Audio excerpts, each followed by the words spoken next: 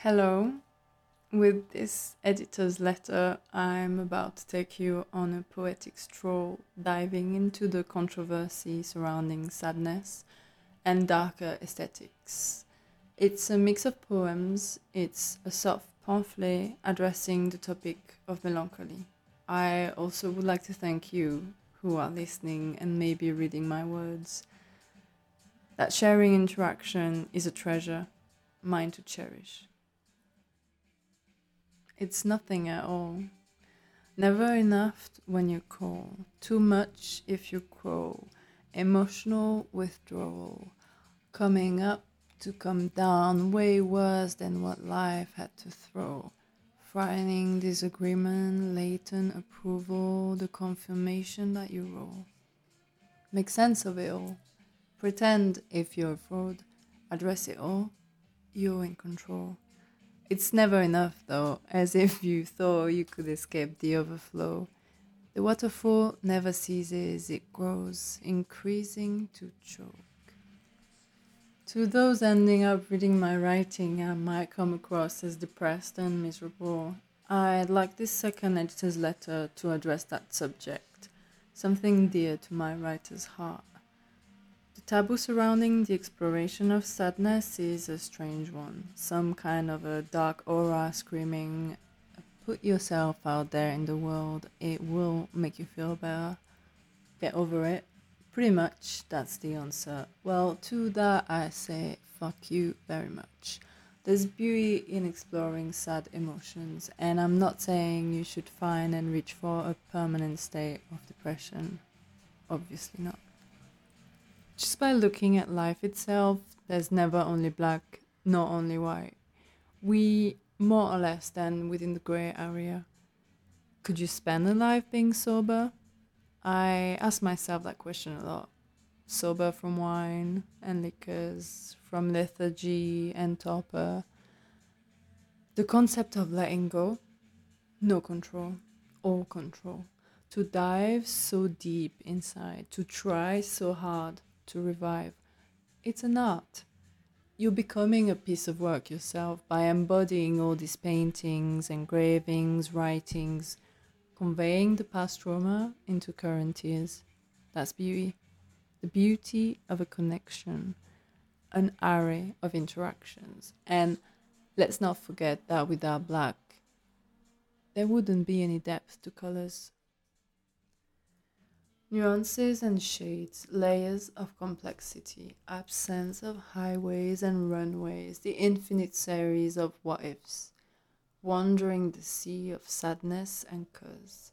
It teaches the harshness of reality, maybe regrets. It makes you stop. It forces you to think, to question the emotional, the visceral, going back to the roots, opening up the moving corpses. It's tough, it's raw, the dismantling hurts, a daydreaming bug. I'm going to ask you a question that is too often forgotten. Do you take the time to be sad?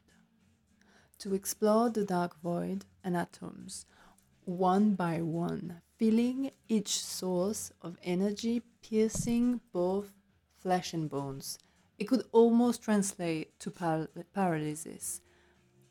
The tragic overcoming of humanity by bestiality, floating. It resembles the feeling, echoing its contradictory heaviness. Holding tight onto it could end up tragic, whereas its temporary caress hides a bliss in disguise.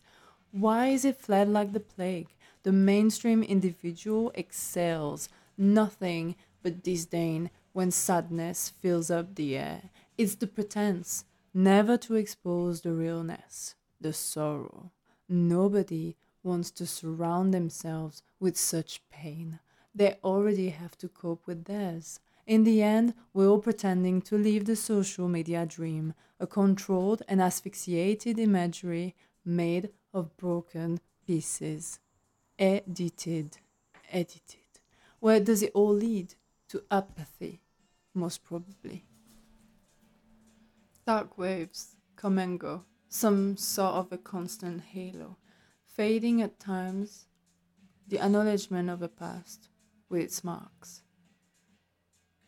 Additional question: do we ever fall in love with the possibilities or the actual individuals? It's the overthinking for me. It is. What a boring life it would be to live without endlessly reviewing it. Endlessly. It's called catharsis, or the act of assuming, taking your emotional responsibilities, living firstly, and wondering about the how and why later. A new candor, the surface vessel, the gap between scars, hybrid, assembling, a moment of absence. Life is a treat, they preach, rather a rotten peach. As long as you leave your darkness unattended, it needs exploring. Stop justifying the unconscious being. That's just how it is. No, it's just how it used to be. Convenience isn't key, it's a breach. When silence hits, like it should have never been, smashing into pieces. The outcome of the story? It's you figuring out the belief. Plug in, log off from the screens. Dive in, not above, but below, deep beneath. Grab the bitter branches. Hold onto it just a bit too long to provoke the fall. You'll be back up stronger, more knowledgeable. You'll know what to speak, finally. I stay corrected by my word document grammatical AI spy. I should have written say. I should have. You should have. We were supposed to deal with it. The rambling never ceased. Tragic. But not as much as our lack of ideals.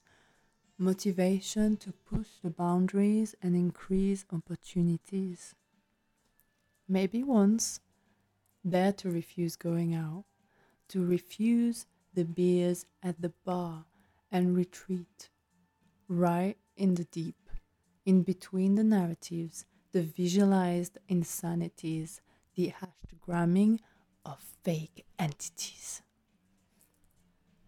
Maybe once, embody the deranged side of things, provoke the questioning shamelessly, bring creativity out of it, torture it until it bleeds magic.